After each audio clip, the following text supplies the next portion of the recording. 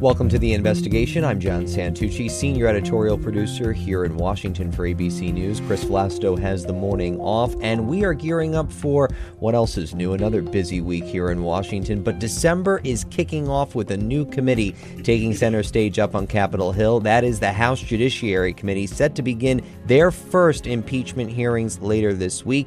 Let's bring in the team here to break this down. I'm joined by my colleague, White House and Capitol Hill reporter Catherine Faulders, and senior national correspondent Terry Moran. So, Catherine, literally as we're coming into the room to talk about this week, you just happened to send, a 5-page email here breaking down what the week has. Sorry. As if you knew we had to talk about this, Catherine. Your timing couldn't have been more perfect. So, we do have a busy week coming up here. Oh, we do. So yesterday, members of the House Intelligence Committee began viewing Schiff's impeachment report behind closed doors. And later today, in the evening on Tuesday at 6 p.m., they're going to take a vote on Schiff's report from the House Intelligence Committee, which will essentially, it's a formality in a way. It will vote that report out of the committee, and then it will essentially shift the impeachment inquiry over to the House Judiciary Committee. So that's what we've seen the first 2 days of this week. And then Wednesday will be the first hearing in the House Judiciary Committee, which will essentially be this hearing with constitutional and legal scholars, essentially analyzing this notion that the president committed these high crimes and misdemeanors. Now, we will probably see a lot of theatrics from both sides of the aisle here, Democrats and Republicans. Republicans are upset that they won't have enough time to review Schiff's report, not enough time to prepare. But remember, what we've heard from Republicans in the White House, you and I both know, for the past month, really, is how this is an impeachment hoax. These hearings aren't fair to them. The White House counsel and the president can't participate in these. Well, the Judiciary Committee, under their rules, gave the White House the opportunity to participate. They've said, no, we're not going to show up. We're not going to come.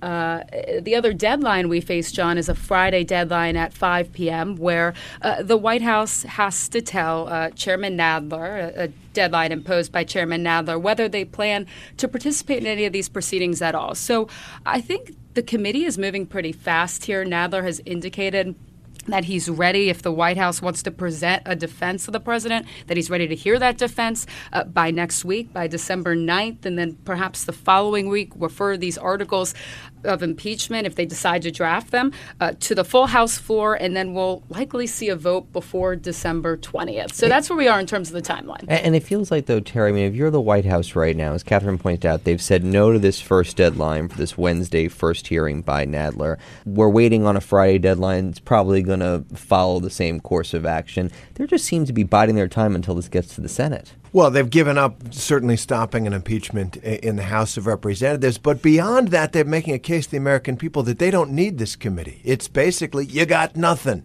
to use a line from an old gangster movie that you almost hear President Trump use from time to time. I think the sense that they have is that they've already endured the worst that the Democrats have come up with, which was the testimony, some people found it compelling, some not, of civil servants, of diplomats and ambassadors describing this shadow foreign policy for the president's personal political interest. And that the Democrats think is sufficient. What they don't have and don't seem to be willing to wait for are the real insiders as witnesses. John Bolton, the former National Security Advisor, Mick Mulvaney, the Chief of Staff, maybe Secretary of State Mike Pompeo, who would have eyewitness, firsthand accounts of what the president said, ordered, and did. Right now, they're not willing to testify, waiting on the courts, or refusing altogether. So this is the impeachment they've got. And I don't think the president is scared of it. And it's interesting, too, the three of us have actually been focused on John Bolton, along with most of the world here, because Bolton's in a weird place right now because he was not subpoenaed. He was just requested to appear. He declined that offer. And his deputy, his former deputy, Charlie Kupperman, was the one that actually brought a lawsuit based on his subpoena. But then, because the Democrats saw that Bolton kind of wanted to jump onto that lawsuit, they withdrew Kupperman's subpoena. That lawsuit, though, Catherine, is still it's out there, but it's really don't got a lot of teeth left. Yeah, I'm not really so sure what exactly they gained from this lawsuit. I guess their next hearing date is the 10th of December. They want the court to rule on whether Kupperman needs to be forced to testify before Congress. But you're right in terms of the timeline. And Terry was mentioning the courts here.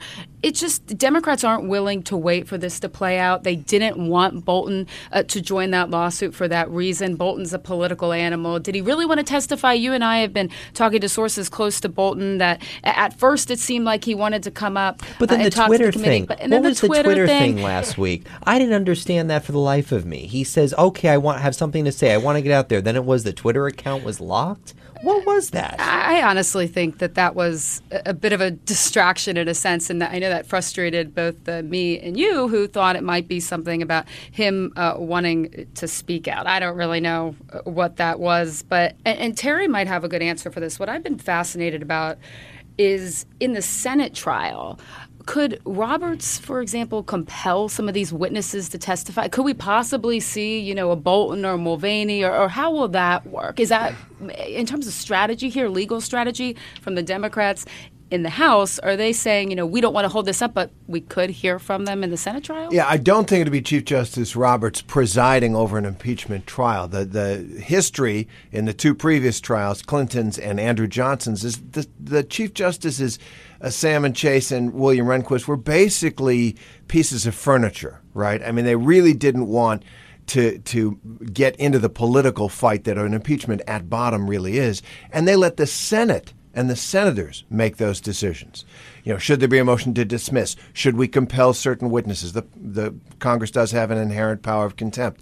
I don't think you're going to see the Chief Justice do that. Let's ask you this question, though. Let's say I'm the White House, and let's say for some reason I think John Bolton could say something that could help the president's case. Could I, as the White House lawyers, president's lawyers representing him in this Senate trial, call John Bolton to testify if I wanted to? Absolutely. It would be up to the people who are determining the rules of procedure and evidence in the Senate, and that's the Senate, and that's the Senate majority, and that's Mitch McConnell and the Republicans. So whatever the White House wants in that trial, it's likely to get. I don't think Roberts plays much of a role at all. But the Democrats were looking for the federal courts to weigh in on the power of the House subpoena to get John Bolton's testimony and perhaps that of others.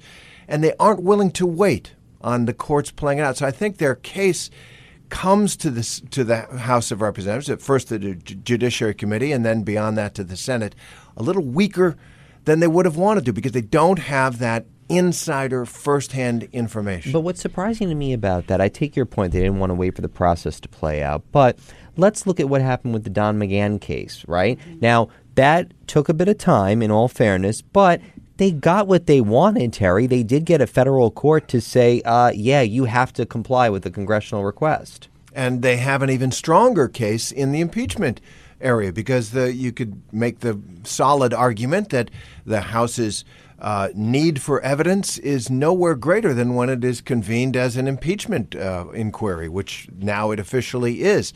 So they have a good shot in the courts. The president would take it all the way to the Supreme Court, and they're afraid of that timeline, and they don't really want to do it. And the Judiciary Committee, they're going to end up with constitutional lawyers who I don't think are going to be persuasive to many people whose minds aren't already made up. And impeachment in general, like other parts of the Constitution, belongs less to the law professors than it does to the people. We aren't going to wait for some constitutional law professor to tell us what we think is impeachable and isn't. We all know that in our individual civic minds. Just going back to the witnesses in the Senate trial, and I know that Mitch McConnell and Schumer still need to get together and hash this out about how this is going to look. But I had heard, through the grapevine from some Republicans on the Hill who said, actually maybe some of these, the Pompeos and the Boltons of the world, like maybe they'll be caught in the Senate trial. Then, of course, the president tweets like he'd love for them to come up, but he doesn't want them to come up in the House impeachment inquiry, but the Senate, which could be more friendly. Now, I don't know what type of legal strategy that is or if that just opens up another whole can of worms for them. I think it does, but he's indicated a little bit of that on Twitter. So with this week, Terry, the fact that we're switching gears, we're heading to Jerry Nadler's court. The last time he held a hearing, didn't go too well, which is why I think Adam Schiff was kind of put in charge of this thing in the first place. But what are you looking for? What's the thing that you need to see this week for either the Democrats or the Republicans to move this ball in some Well, I'm curious. way? You're right. The Judiciary Committee in general is a place where the more passionate advocates in both parties tend to take a seat on that committee to push their agenda. So from the Democrats, I'm looking, how broadly do they want to frame this impeachment? Do they want to just stick with that call to the president of Ukraine? Or are they going to bring in obstruction of justice, the Mueller investigation? Are they going to find other aspects of the Ukrainian incident that they think are impeachable? Is it going to be bribery? I'm going to see how broadly they want, how much of the anger and how much of the frustration and the contempt that so many Democrats have for this president and presidency, how much of that gets into the impeachment itself, which they're going to draft and vote on.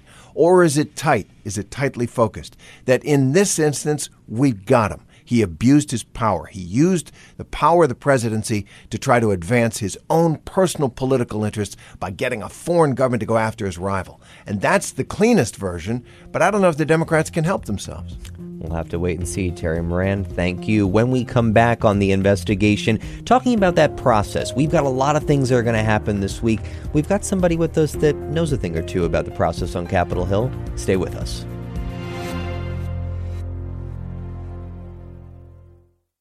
Welcome back to The Investigation. I'm John Santucci, joined by my colleague Catherine Faulders here in Washington. As we said, a busy week set to get started here in D.C. as the impeachment inquiry for President Trump enters a new phase. On Sunday, Martha Raddatz actually spoke with Val Demings. She is a congresswoman from Florida, unique because she's one of the few that actually has sat in on the House Intel Committee hearings, and now as a member of also the House Judiciary hearings, she gets to sit in on this week. And Martha asked her about what the vote could be this week, where this thing moves forward. Take a listen to that exchange. Let's go back to that phone call. Given the president was ultimately unsuccessful in the quid pro quo, as Republicans argued, the Ukrainians never opposed the investigation, the aid ultimately flowed, and Trump met with Zelensky at the UN. Should Democrats consider a censure instead of the drastic step of impeachment? Well, you're going to make me go back to my law enforcement experience. I had an opportunity in 27 years to deal with a lot of people who attempted to rob a bank, attempted to burglarize a house, attempted to carjack an individual. We didn't say, well, since you weren't successful, we caught you. You weren't successful, so let's just let you go and forget it. No, we have an obligation given to us by the Constitution. I know it's one that the American people want us to uphold. And we're going to do the work before us. The fact that the president got caught in the act does not relieve him of being held accountable for the wrongdoing that he has engaged. Democrat Val Demings speaking to Martha Raddatz Sunday on This Week. Okay, so going into this week, everything we have going on, God help us, we have another report coming out if we haven't had enough of those already in the 3 years of the Trump presidency. So let's break it down. One of our experts joining us right now, ABC News contributor and former acting undersecretary for the Department of Homeland Security, and this role may be a little more important, but all of his roles are important, former senior investigator for the House Judiciary Committee, Mr. John Cohen. John, thank you for joining us. Appreciate you coming in after a holiday. So as we've been saying 110 times, and I'll say it another one, busy week process. Let's start first, John, with the fact that, as Catherine reported, we know that there's another report coming from the House Intelligence Committee. We know that members are going to view that in the SCIF and then vote to release that later today. Walk us through how that report actually gets pieced together after all of the public hearings we saw over the last couple weeks. Yeah, so the staff from the House Intelligence Committee will take the information that came from the depositions that were held in the SCIF. They'll take the testimony that was provided in the public hearings. They'll also take any other information that they've pulled together. It could include parts of the Mueller investigation. It could include other documentary evidence that they've acquired through the course of this investigation and through other House oversight or other oversight activities. They'll package them together. and that will be the information that goes to the House Judiciary Committee for the drafting of articles of impeachment. So it is possible that there will be things in this report that we as the general public perhaps have not heard of that from the public hearings over the last couple weeks. Yeah, it's absolutely possible and highly likely because there are documents that were provided to the Intelligence Committee. There was information that was provided that was acquired through the Mueller investigation, which they may have access to. And there was information in depositions from witnesses who did not testify publicly. So there's likely going to be information that we have not seen yet that'll be incorporated into this report. And I know this is a little bit of crystal ball playing with you, but is it possible that there could be classified information included in the report that if it was released publicly, I know a lot of people got frustrated with some of the redactions that were in Robert Mueller's report. Is that possible for this report that would come out of the House Intel Committee?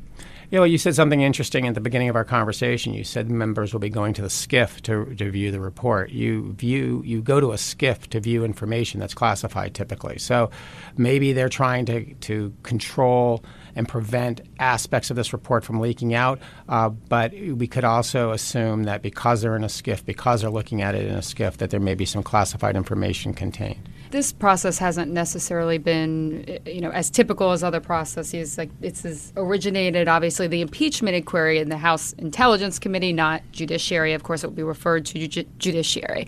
Is Intel likely to, and again, this is making a prediction, but are they likely to write in their report specifics like we recommend X article of impeachment or X crime, or is it likely to be broader and then given to Judiciary to make that determination?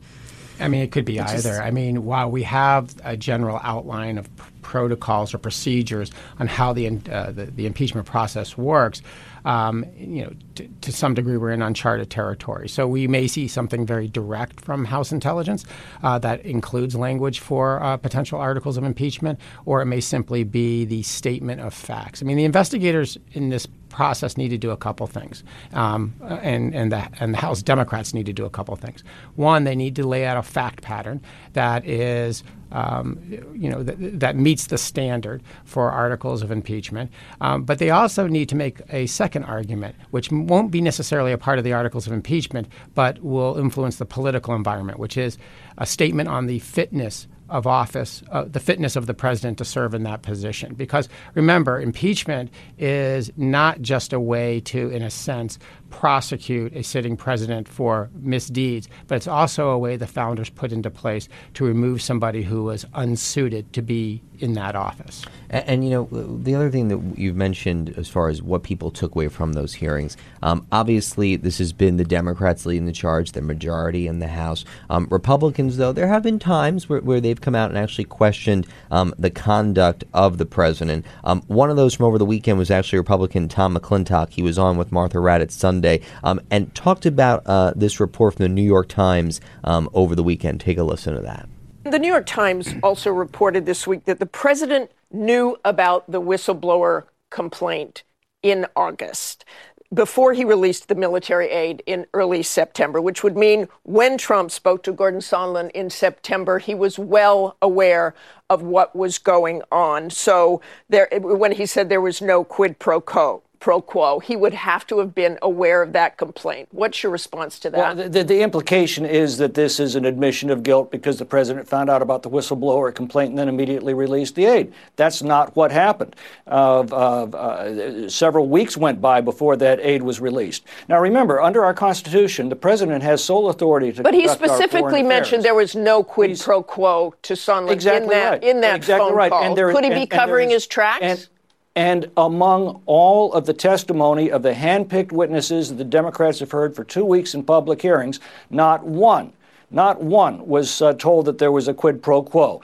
The only conclusions that they came to were supposition and impressions they got reading the New York Times. But remember, the president conducts our foreign policy. He's commanded to take care that the laws be faithfully enforced. And the National Defense Authorization Act, which authorized aid to Ukraine in the first place, requires that the administration determine that that country is taking steps to combat corruption before he releases the aid. As I read his conversation with Zelensky, that's exactly what he was doing. When you defend the president and think about these hearings, is there anything in your mind that the president did involving Ukraine that is wrong or that concerns you in any way? Well, he didn't use the delicate language of diplomacy in that conversation. That's true. He also doesn't use the smarmy talk of politicians. What you hear from Donald J. Trump is the blunt talk of a Manhattan businessman. He says what he means what he says. That's the only thing that's remarkable about that conversation. But he was entirely within his constitutional authority and was following the statute that Congress adopted in granting aid to the Ukraine. Republican Tom McClintock speaking to Martha Raddatz this past weekend. Let's talk about some of the information we learned from the hearings over the last couple of weeks, because I had a hearing that I thought would be the most interesting, or a testimony that would be the most interesting. Somebody else showed up and blew me out of the water. Who was your most surprising person that we learned from over the 2.5 weeks of testimony? I don't think there was one person that was surprising. What was surprising to me, and arguably I probably listened to these hearings from a different place than many. A lot of people were listening to the hearings about within the context of the impeachment process and the politics surrounding impeachment. You know, I'm somebody who spent over 3 decades in national security and law enforcement.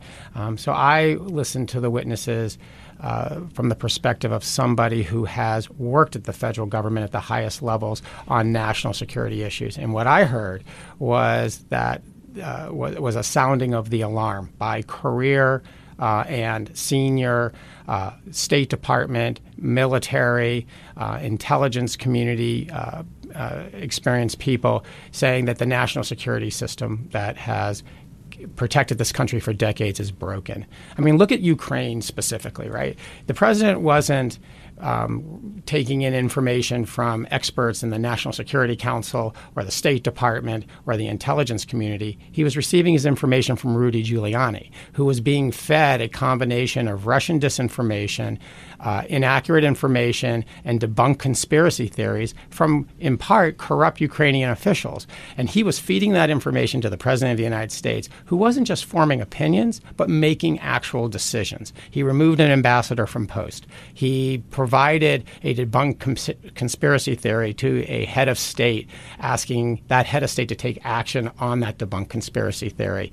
He may have even withheld military aid to the Ukraine based on this inaccurate information that he was receiving. So the system that the president in the past has relied on to make informed decisions that could have a direct impact on the national security of the United States does not seem to be working. And instead, you have other individuals and even potentially adversarial nations influencing the decisions being made to the president by the president. That's what really disturbs me as somebody who has spent the overwhelming majority of his career working to protect this country. You know, Catherine, though, I'm curious, when you're up on the Hill and you're talking to lawmakers about what they took away from the hearings, I mean, what do you think stood out to them? And the person I was mentioning, for me personally, that I found interesting, I look at it differently than you, obviously, John, but I was surprised by Fiona Hill, only because, what I had been hearing from the Trump orbit is that it was a person that many felt, befriended them. They had brought her back. She was a political appointee this time around, but she had been a long-time career service official under the Obama administration and Bush 43 administration. But I'm curious, what were the takeaways that you heard from members as over the last couple of days? Well, a couple of things. I think over the course of the closed-door depositions and the public hearings, especially from Republicans, you saw a shift in message, in a sense, from when the transcripts of the depositions were coming out to the public hearings. You heard in the beginning, the president did nothing wrong. This is a hoax. You still heard the word hoax. But then the narrative, as they continued to hear from these career folks, was, okay, maybe it was inappropriate, but not impeachable and surely not illegal. So Republicans did shift their tone there as they kept hearing from these credible witnesses who, a lot of which had firsthand knowledge of what was described in that now infamous phone call between the president and Zelensky. In terms of witnesses, and John, obviously looking at this through a different lens, I think obviously we thought the EU ambassador Gordon Sondland would be a big one and perhaps the most worry for the White House. It turned out differently from the White House perspective, at least by the end of his testimony. But I think what was so striking, and it goes back to what John was touching on, was Sondland revealed the degree to which officials in the administration had knowledge of this, from Pompeo to Mulvaney. He came with emails that he was on showing that these people who are not cooperating, not providing documents, say, they aren't really aware of any of these back channels. Well, actually they were. And Fiona Hill said in her testimony that she was originally furious with Gordon Sondland for bringing up these investigations into the Bidens in front of the Ukrainians, but then said, actually, I figured out what was going on here. There were various different channels. Sondland was just doing what he was told by the president's personal attorney at the direction of the president. And what she said in that testimony was, I came to realize that he was actually, Sondland, running a domestic political errand while we were all trying to conduct foreign policy through the right channels. Yeah, I thought Fiona Hill was an incredibly powerful witness. But what's really interesting is that the whole issue with Rudy Giuliani, right? I mean, I've been around government for a long time, and there's always people who come in and try to tell the bureaucracy, hey, I'm close to the president. This is what the president wants. And typically, unless a very clear message is sent by that political figure that this person is operating on my behalf, the bureaucracy will block them out. That's what they do. I mean, we've seen it for decades. I personally have experienced. I was the guy once who a senior elected official brought in to sort of bring about change. But unless the bureaucracy knows, and in this case knows that Rudy Giuliani had the support of the president, there is no way he would have been able to have the influence and be a part of the process that all the witnesses described. So in theory, someone, I mean, I don't think it was just Rudy himself, someone had to telegraph that to others that, hey, this is coming directly from POTUS. We need to make sure this gets done. Yeah, absolutely. Rudy himself would not have been able to make that case to the charge d'affaires in the Ukraine and other National Security Council officials. And in fact, what typically would have happened in government, at least when I was there, is you would have someone like Rudy out there getting involved in things that were big priorities from a national security perspective, and the word would filter up to the National Security Advisor, who would say, hey, cut that out. That we're done with this. But that didn't happen in this case. And that tells me that somebody said, no, Rudy is acting on behalf of the president. See, the one that I just can't figure out in all of this that I feel like there's more questions about than anything else, what was Mike Pompeo doing throughout all of this? That's one. I mean, Catherine, we know that he's eyeing a Senate run potentially to leave his post at Secretary of State. But the thing that also is the amount of times the individuals testifying brought up S during their testimonies, referring to the secretary, that S was consulted, S was involved, S had approved, S knew the developments. It's still striking to think that we have not really seen Mike Pompeo enter center stage in this whole thing, if you will. Don't forget that the State Department IG turned over a package that had gone from Rudy Giuliani via the White House to Mike Pompeo. And it included the interviews with some of these corrupt Ukrainian officials and timelines and the email exchanges between the people inside the State Department. So that went to the front office of the State Department.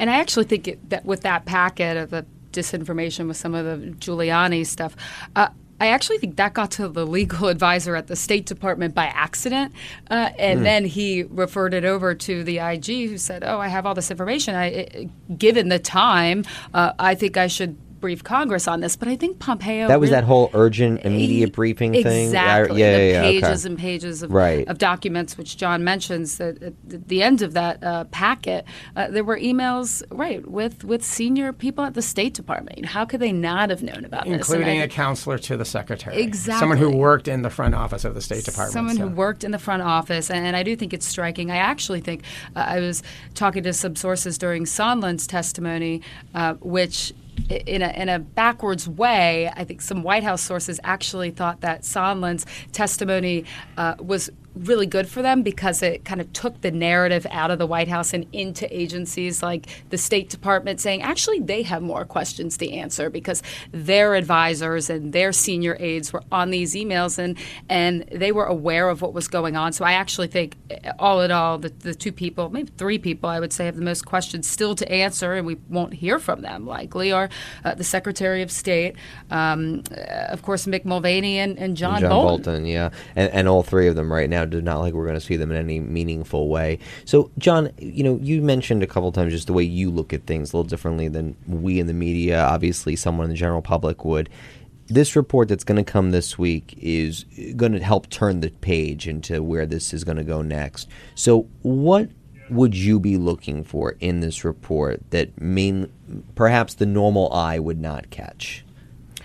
A couple things. One, the Democrats are going to have to make a clear case that in the way that the Rudy Giuliani and others were behaving at the bequest of the president, and in that which the president said to Zelensky in that phone call, that this wasn't a nuanced issue. This wasn't the president exercising his authority to, as it relates to foreign policy in the best interests of the country. They're going to have to make a very clear case that what the president did in that phone call, what he said in that phone call, and what was going on in the months preceding that phone call was an orchestrated effort to personally benefit the president of the United States, and that the president was advancing his own personal interests as opposed to the national interests. If they don't make that case clearly and in a way that the American people understand, then this isn't going to come out of the political process whatsoever. And just another point on Giuliani, I think they're going to use the president in Giuliani's own words against him, right? I mean, you have Giuliani saying that, I keep the president updated on X related to Ukraine, and the president saying similar stuff too. And I think it begs the question, and again, talking about the shifting narratives from Republicans, one thing that I really observed from talking to them was the shifting narrative on Giuliani.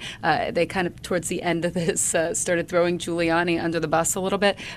How is the president's personal attorney not keeping him updated on these matters? It just doesn't seem likely. Now, you'd ask Republicans, and they say, oh, well, Giuliani operates on his own. Well, it doesn't seem like this case here, given that Gordon Sondland, who was tasked with, this back channel to Ukraine, in a sense, said that he believed that Giuliani spoke for the president.